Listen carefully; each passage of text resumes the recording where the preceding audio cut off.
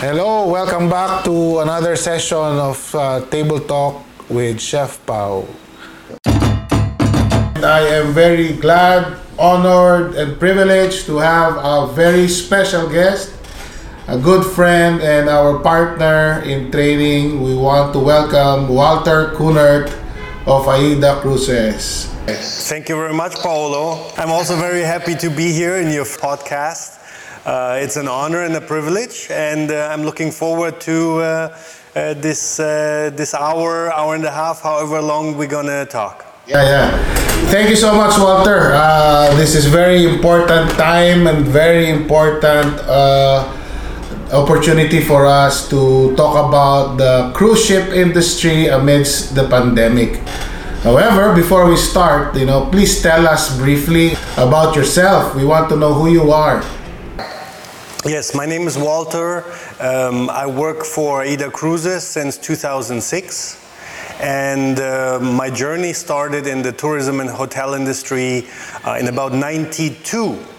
So I first did an apprenticeship in hotel management in the Mercure Group, Accor. And then I worked for some years in different resorts with Robinsons and different kind of hotels and resorts. I also did some special work for like Jaguar, General Motors, around car racing, and so different fields in the tourism. And then I started studying marketing East Asia, specialized on Japan, on the East Asian Institute.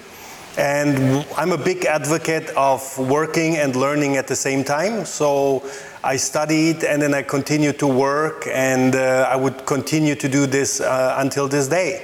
So every year, or at least every second year, I'm doing another degree or I'm doing another course, and it's always parallel. Mm-hmm. And then in about 1999 was the first time I got in touch with cruise ships. Because I have a sports background and I played semi-professional basketball and different, been a lifelong martial artist and so on. So I got a job between semesters on the Carnival Fantasy at that time as a personal trainer. Mm-hmm. And so that was my start into the cruise ship industry, and then it hooked me. And since then I've been involved in the cruise ship industry. So I worked on different cruise lines. And and then since 2006, I'm working for AIDA. Walter, before we go to your cruise industry experience, I remember 2015 that we had a cruise convention, and up to this day, that speech of yours gave me goosebumps, and it's a powerful message. And I remember your talk about you being dyslexic, and you were able to cover up all the hardships in your regular schooling. Can you talk about that for a quick bit? Well, what happened is when I was in regular school, I had very bad grades. And so I was born in 1973, and the time when I went to school, they had different methods and methodology of how they would school and how they would learn or teach better in school. And those teachings had an impact, because if you're dyslexic, there was a time you didn't study the ABC, you would study whole words. So there was this concept of a different learning concept, and that made my condition. I mean, if you're dyslexic, you already struggle sometimes with words, you're twisting words. Right. Sometimes the B and the P is the same, or the F and the V, and so that gave me even more difficulties, and so my grade. Like when of course, as a kid, you will feel like you're slow. People look at you differently. Emotionally, it's hard. It's tough. Well, I'll give you an example. If you have one page, and I would write a A4 one page, I would have 50 to 60 mistakes in it. Wow. And then somebody would correct those mistakes. I look at them. Let's say I learned them. I would memorize the mistakes. And then I would write, exactly, and then I would memorizing how to write it correctly. And then I would write the same paper again, and then those 50 mistakes would be gone, but I would have another 50 that I did previously correct. Oh my God. So what happens is it becomes very confusing because you almost want to compensate by just memorizing things. So what I would do, if I would have to write an essay, I would memorize the whole essay, how to spell it. So I wouldn't spell it by normally how you just go through the words and you spell them. I would write it pure out of memorization so that I wouldn't make all these mistakes. But if I would have to write out of a flow by just writing something new, then I would make, again, a lot of mistakes. But they would never be the same. It would always be a different mistake. So then I went to a special school where they checked, and I had some exams, and they realized that it's a mild form of dyslexia. And then I had school after school to help with it, to at least pass school, because a couple of times I didn't pass the grade, so I had to redo the grade. And yeah, and then there was a very profound moment. In 1991, I went to America. I went to high school in America. And because I'm a sports person, so all of a sudden, when I was in the US, then I was in the high school team, and I was in the basketball team, the track and fields, also the cross country. And in order for me to stay in the teams and to participate on the games, I had to have a certain grade point average. Yeah. And so that gave me extra motivation to learn. But what I realized, I had to learn things differently. Okay. And so I was about 18 years old, and I started learning how to learn based on how I learn best. And I realized that the way I learn best is immersion learning. Immersion learning. Immersion, meaning getting all my senses engaged. So for example, if I would have to learn something about history, instead of reading a whole book about it, I would look for a movie or a documentary. Let's say Hamlet. So I remember when I had to study Hamlet in school, I looked at the movie from Mel Gibson, Hamlet. And so all of a sudden things become much clearer for me, because this way I would be able to learn much faster. And I realized if I change the learning, I can learn so much more because as a dyslexic, your brain is a little bit wired differently. That means you're able to connect huge amount of information actually fairly fast, and you can learn it. You just have to teach it differently, or you have to learn how to learn it differently. All right. And that's kind of how it started. So I think, Walter, I just wanted to point out that when you learned and experienced all of the hardship, I remember the point that you wanted to stress is that you want the people to learn how to learn. I remember that vividly. And in your case, that if you may say disadvantage early on in learning, that difficulty led you to understanding how to learn better, adapting to your style, to your ways. And I guess that's what's making you very successful in training other people as well.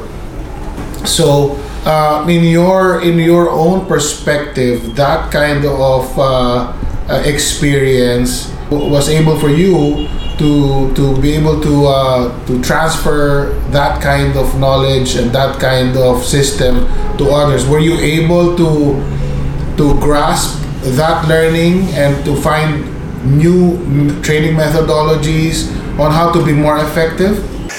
Yes. What happens is, I think it's like the difficulties, you overcome the difficulties by being more creative, and you have to think of different ways.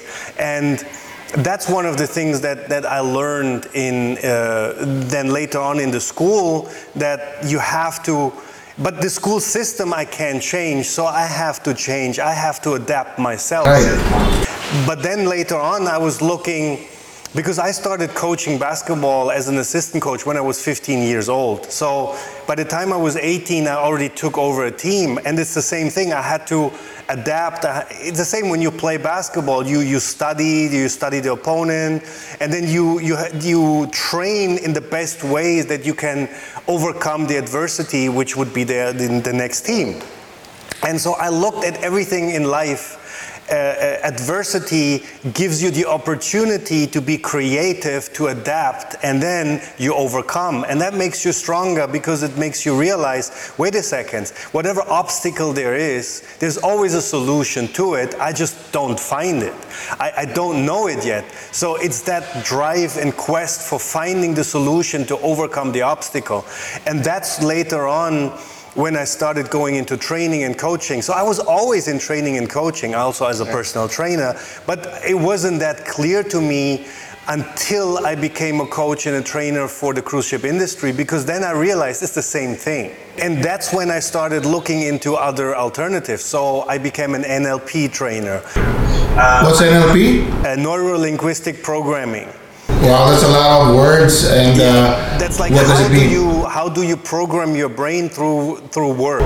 Neuro-linguistic programming. So how you program your mind with words. All right. So I remember I always want to bring this up since you talked about basketball.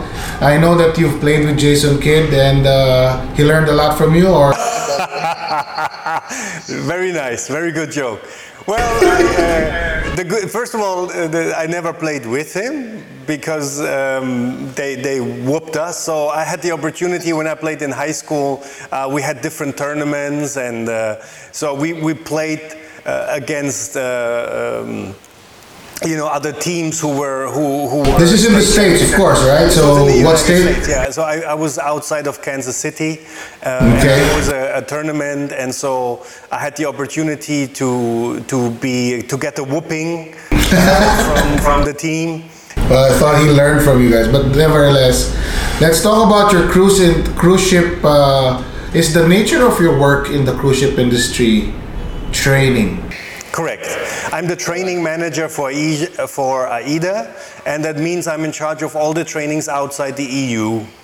All the trainings outside of EU. Correct. So that includes Philippines, Indonesia, Myanmar, Sri Lanka, and so on. How did your career started in the training? I mean, you talked about the basketball.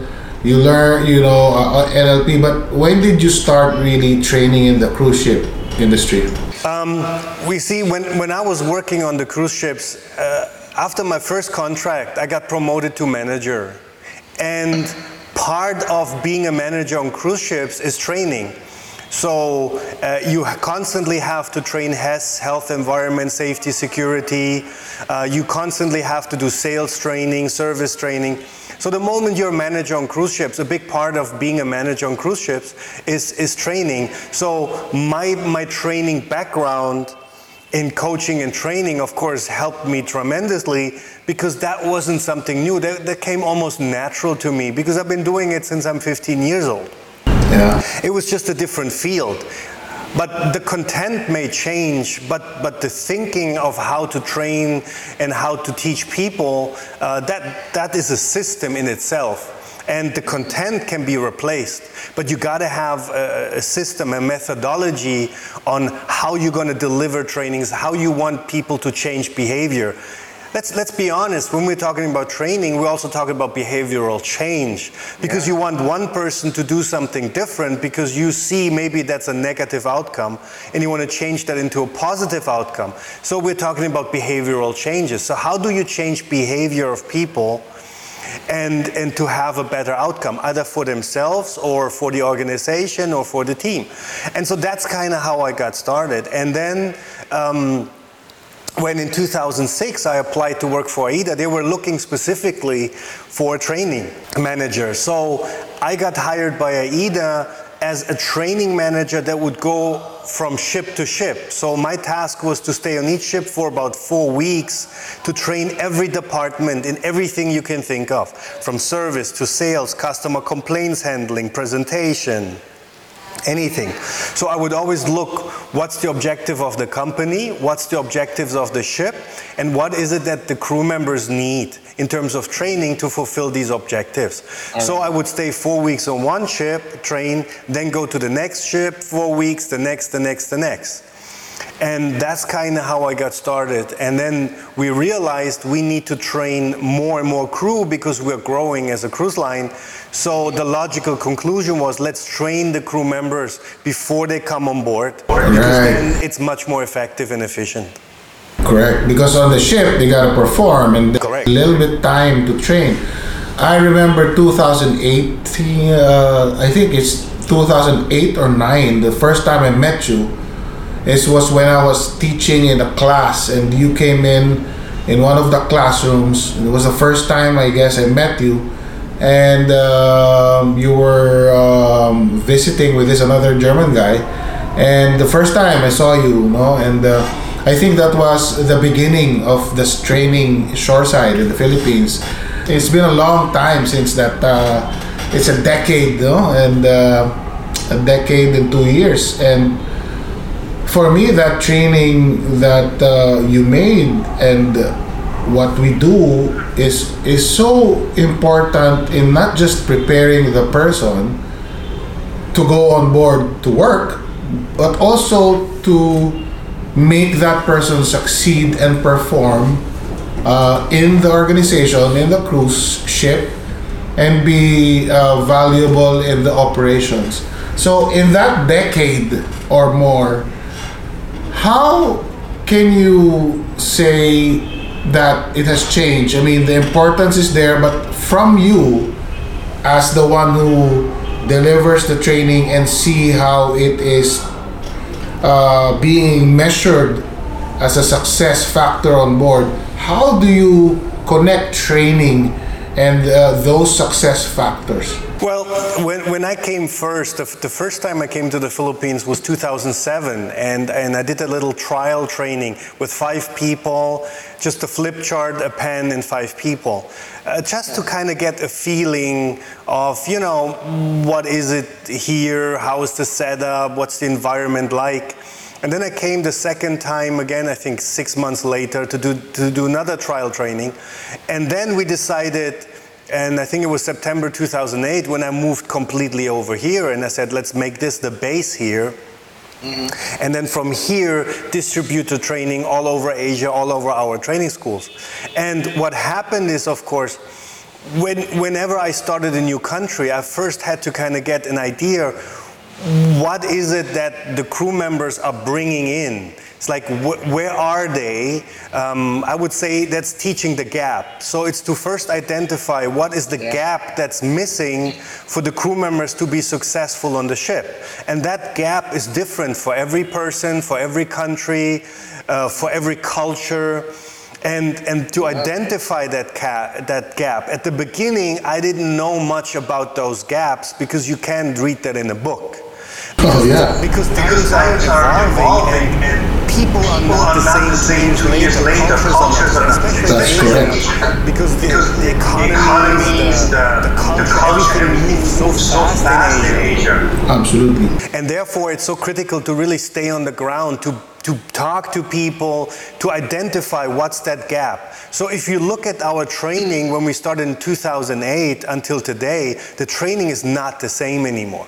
It has evolved tremendously through the years because we constantly had to adapt and identify what's the new gap, what's the new challenges. Because of course we have an outcome in mind, like what would be the way the crew should perform on the cruise ship. But even those expectations from the ships change. New situations, like now we're in a pandemic, so that creates new situations. So also over the year when we grow and we're scaling up the training, we also have to attest for the scaling, because it's different if you train 20 people a year or we're training 3,000 people a year. How do you make sure the trainers are all on board? They all have the same mentality. They know how to teach what we want to teach. So the whole system is a constantly evolving system, and that we constantly have to update. And I think there is not one way how to teach it. It's more like, how do you adapt the system over the years with all the variables, and then identify the variable and see which ones you can control and which ones you cannot control. And I think that's the biggest challenge for training, is that ability to evolve and to identify. Walter, we said that the importance of training and how it has evolved. Correct. If you look at this, let's say we talked about the gap, right? So let's say you identified the gap of the person that you want to train. What is the person, or what do they not know, but you want them to know, and then be able to perform on the ship or in any other aspect of life, for example. So let's say you identify that gap. Then you have to figure out, where is that person coming from, what is the base knowledge, and how do you teach now? Because that's the methodology. And the tricky part is, if a person comes into the training, ideally there should be a different person when they come out. What I mean by this, I'll give you an example. Let's say we talk about safety. And safety, I think the key in safety is not to teach procedures, but to make sure you install a safety mentality into the person, so that they're doing something not because it's a procedure or somebody told them to, but because they realize it's the best thing to do to get a certain outcome. Right? So if you want to be safe with a motorcycle, you would wear a helmet. Now the question is, should you wear the helmet because the police officer will fine you if you don't wear it, or should you wear it because it helps you to protect your own head? So that's the difference. One is you do it because you're either threatened or punished, or there's some kind of authority that makes you do this, but you don't really believe in it. You're not doing it because you really want to protect your head. So you're just doing it to avoid punishment. Now, that is not something that we want, because we want the person to really understand why this is important and how do you protect yourself when you're with a motorcycle. So one is what I would call a safety mentality, and the other one is just merely compliance. Right.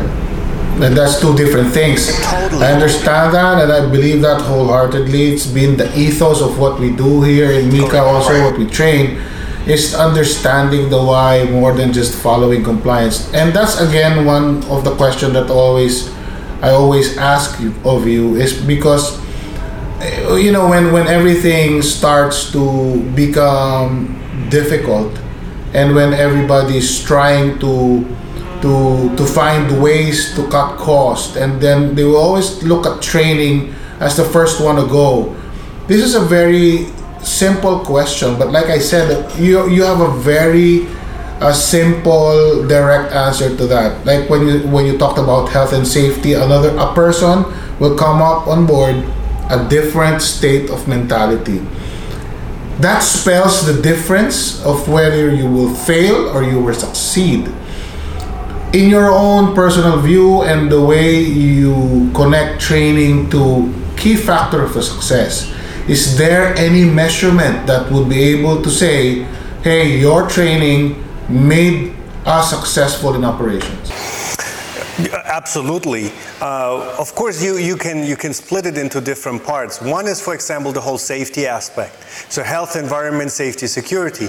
The training is directly connected by having less accidents on board, safer environment. The whole hygiene, of course, is critical. I mean, it's critical now, but it was always critical. It was always important that people don't get sick on the ship, and so hygiene is critical. So the connection is, it makes the ship safer, it makes the crew be more aware of how to avoid accidents, how to avoid making mistakes.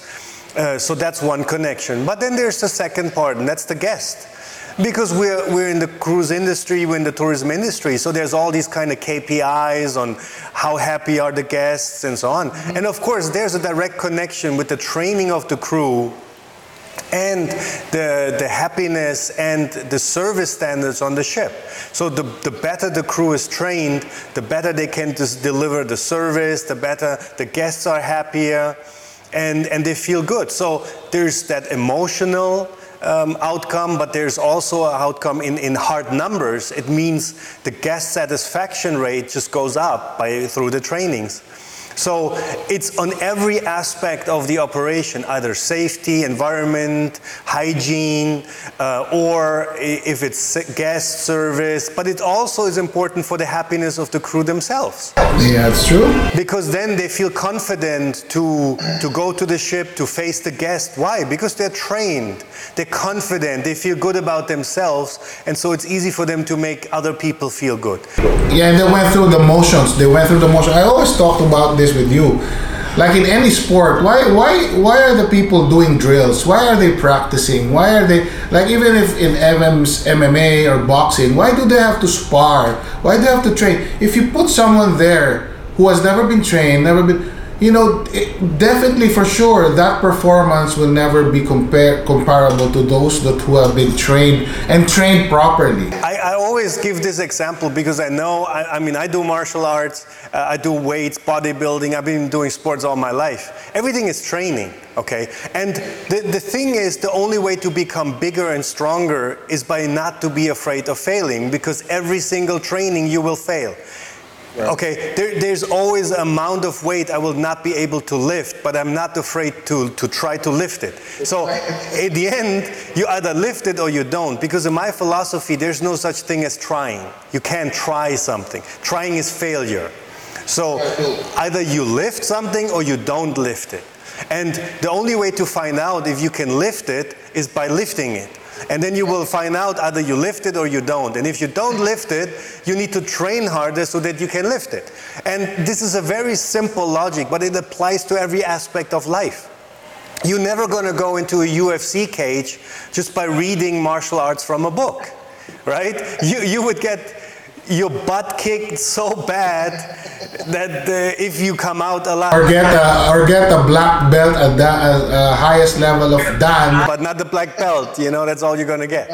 So that's why training is critical in every aspect. If it's, look at military. Military is 95% training. Exactly. It's always be ready for the worst case scenario, and that's the critical. Airlines, it's all about training. Tourism, service industry, firefighters, police officers. We have this debate now about police and so on. Training. It's all about training. The better somebody is prepared, the better they are, the more confident they are, and the better decisions they will do under pressure. Why? Because they've been in situations. My philosophy was always in sports, train harder than the game and the game will become easy. But if you're doing half measures in your training and then the person gets under pressure in the real situation, they're going to crumble.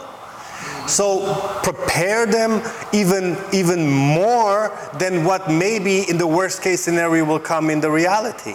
So that when the situation comes, people are prepared, and the likelihood of them making better decisions is so much higher. Yeah, in my world, we call it mise en place. I mean, we die in preparing, in preparation. We smile in service time. We succeed in the operation if we're prepared. And to me, that's what preparing is. That's what training is. So now that you've talked about the training and its importance, I want to talk about, you mentioned about the COVID, with this the whole idea of why we're doing this. So we know that cruise lines are greatly affected by COVID. The whole tourism industry, airline is affected. But before we go there, how did it affect you personally? If you can share a bit of your, the personal side and then what happened to you. Well, when I was still in January, I was in Taiwan, and then in February I was in Miramar. We were still teaching in Miramar, and then all of a sudden the word came out, and the situation got worse, and then there was the possibility of visas getting revoked, airlines are closing down.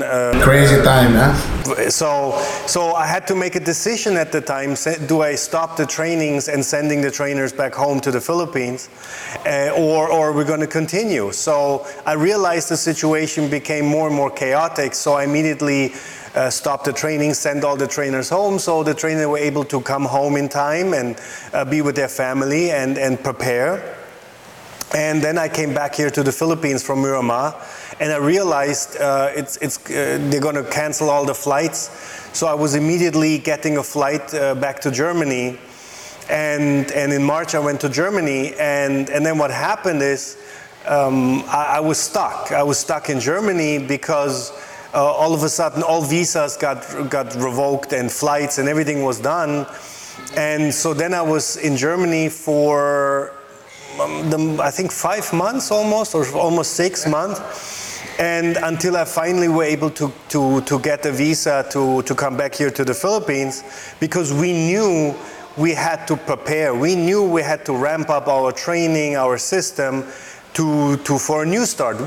We know this will not last forever, and so therefore we have to be prepared for what's coming. Correct. And that's why then I was able to come back here, and then, you know, we talked and we said, so how can we now support the restart of the cruise industry from a training perspective? Because it was clear that training will be absolutely vital in a very important part, because now standards have changed, systems have changed. Even service has changed, and of course we need to make sure the crew members that are now on the ships or that they're going on the ship, they're familiar with the new standards, with all the hygiene rules and regulations, to make sure that the guests and crew, everybody is 100% safe. Yeah. And the only way to do this is training. So it always goes back to the same thing, because what you don't know, you don't know. So somebody got to teach you something so that you know what to do in which situation. And that's why, especially now that the standards are fluid, because we're learning so many new things about these diseases and the virus, and so our standards, our hygiene standards, have to constantly be modified and adapt to the new scientific knowledge that's available. And that means the only way to keep everybody in the loop and make sure everybody knows that is through training and constant updating. So one of the main critical part now is, how do we update our trainings? So we have to be much faster, and we're now we have a system developed to be almost on time with our information. The moment the information is out, the moment we have a new standard, it's automatically updated in our system, and so all crew members can be instantaneously updated and informed with the new information. And again, it's about training, but more importantly, it's about knowing how to teach. What's the methodology? What's the system? Right. This is the critical. If you don't have the proper system in place, all the information that you have will be useless, because, you know, knowledge without application is useless. So knowing something is not yet the application. So how do you now get the information to the crew and then help them to adapt and use that information in the actual real life situation? All right, so as AIDA being one of the leaders of the cruise ship industry, how is the company coping with this pandemic, and how are you preparing? Yes, so what happens is we developed a online training, a COVID-19 specific online training with the latest standards that we have on our ships. And we have different avenues. We have an online training that can be done for all crew and is mandatory for all crew. But on top of this, we looked in the different countries, what is the situation on the ground. And here in Manila, we were able to, together with you, to come up with a health and hygiene training plan on how to teach safely in the classroom again. So we have that option available, so we updated our module on this. So we have multiple options. We can train online. We have even something called a hybrid training. We came up with a hybrid, and we did this also here in Manila with Mika, where we were training crew from Mika with a trainer in a live classroom setting, but for crew in Indonesia. So that was also for us a first. But so we have a pure online training, we have a hyper training, we have classroom trainings, we have refresher trainings. So we're using everything available in our arsenal so that we can be ready for every request that we're getting from Rostock in regards to how to prepare the crew for sending them. So we're using every available system. Why? Because in October now, we're going to start with the first cruising. So the first ship is going to sail October 17. All right. Correct. October 17, we're going to have the first cruises again. And then we're going to start November, December. So it looks like we're going to be with 5 ships. October, November, December, we're going to have 5 ships in operation again. And wow, that's nice. It's so reassuring to hear that. Can you say that again, please? 5 ships. 5 ships on November. Beautiful. So in total, October, November, December. So what we're going to do, we're going to do European cruises in October. Then we're looking into the Canary Islands cruises.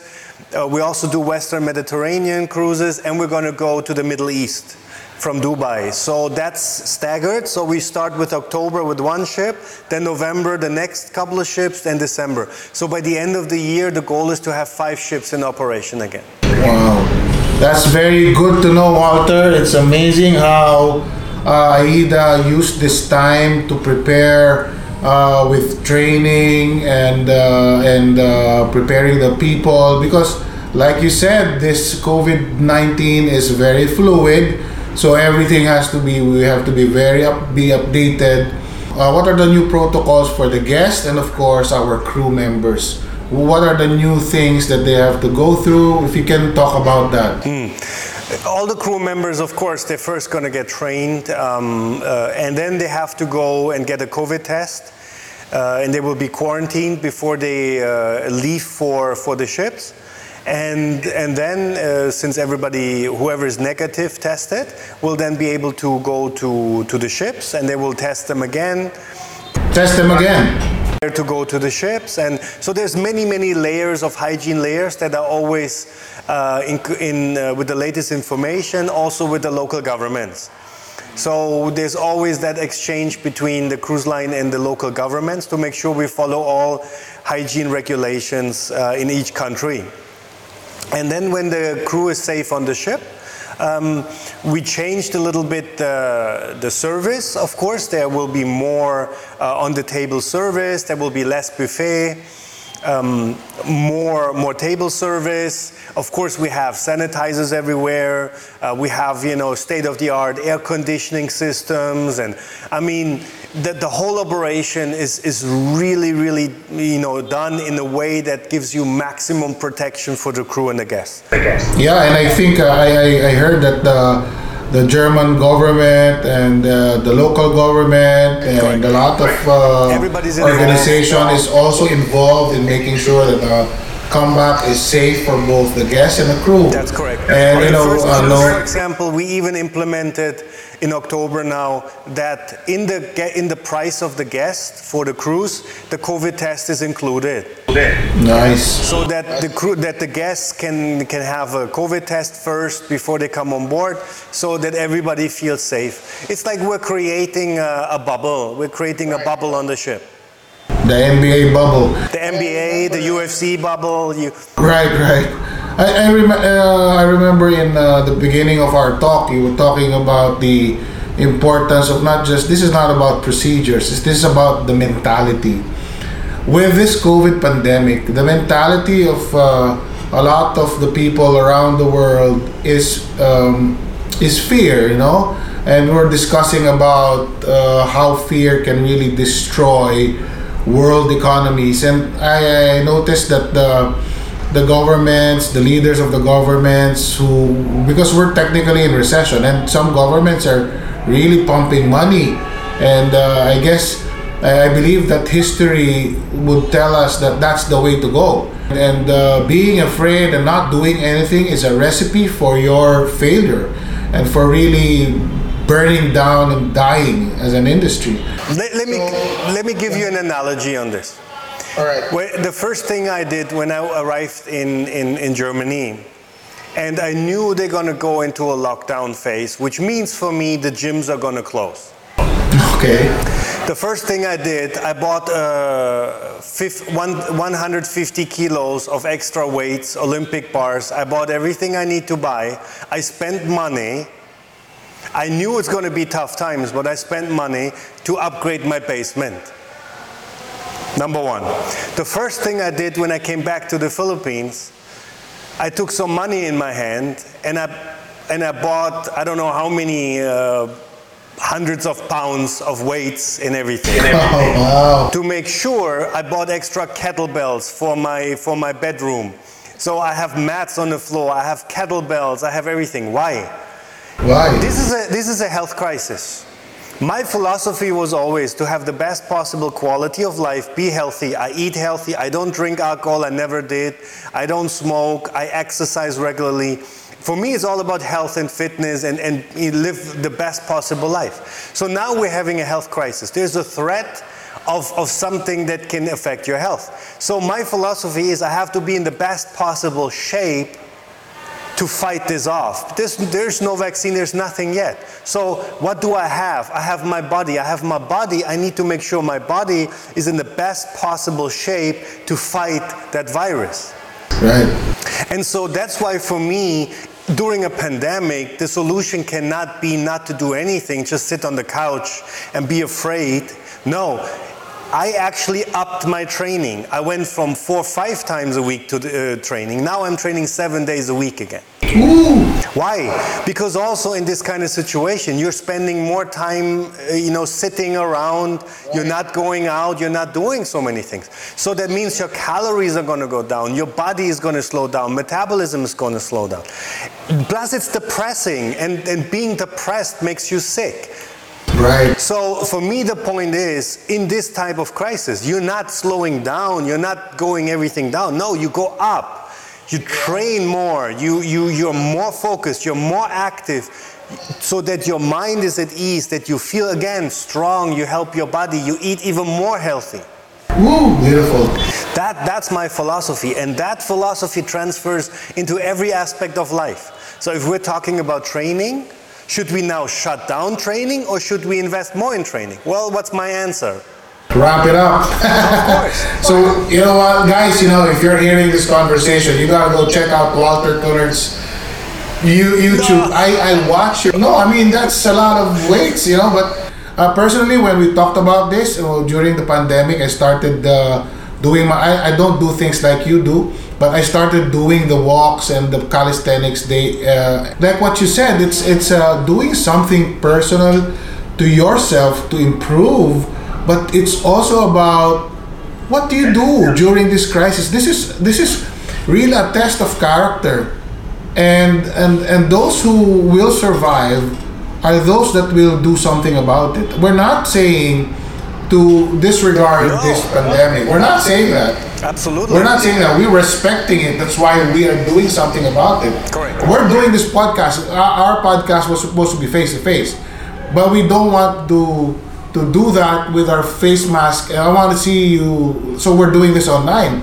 So we're respecting the situation, but we're also being flexible and adapting to it in such a way that you're not afraid and frozen. Just saying that this time of fear and uncertainty is a time to be more active and more positive, but respecting the situation by being careful. So you have a very good new protocol and guest for crew. The question is this: what's going to happen to the cruise industry? What do you think? Is there still job opportunities for Filipinos? Oh, absolutely, and I think now it's just a matter of adapting to the new situation. And the way I look at it, it's still going to be this year, of course, a little bit slower, and then we will see next year. I would say step by step, the idea is to bring more and more ships online again.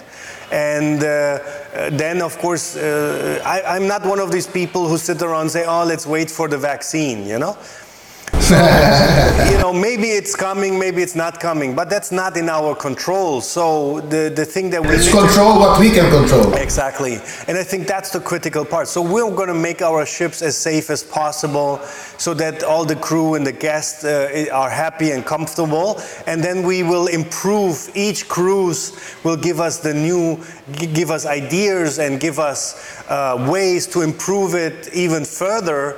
And then we see next year, then hopefully we can, as countries start to open up, we will get more itineraries again, and we will go back. That's going to be a process. We're also going to have a new ship coming out by the end of next year. So the idea for us is we know this is a difficult times, but we adapt, we overcome, and then step by step we're going to bring our ships online. And I think the outcome should be we should be stronger and better than we were ever before. Because we went through a crisis, we managed it, we understood it, we know how to do things better, and that can help us forward also into the future. And even, let's say, in 5 years or 10 years, we will maybe still use procedures that we learned during this time that we realized are valuable procedures that will be good to keep and to keep implemented. So I see a crisis as an opportunity to get better, and I think that's the way you need to look at it. I just took September 22, 3 days ago. I just found out that the Carnival Corporation and the other cruise lines submitted to US CDC their return to cruise plans, and this is a major thing. I think what you're saying is there is hope in this situation that the industry is going to revive. There is a revival. And I'm also one with you in, waiting is good, but what do you do when you wait? You prepare yourself. I mean, correct.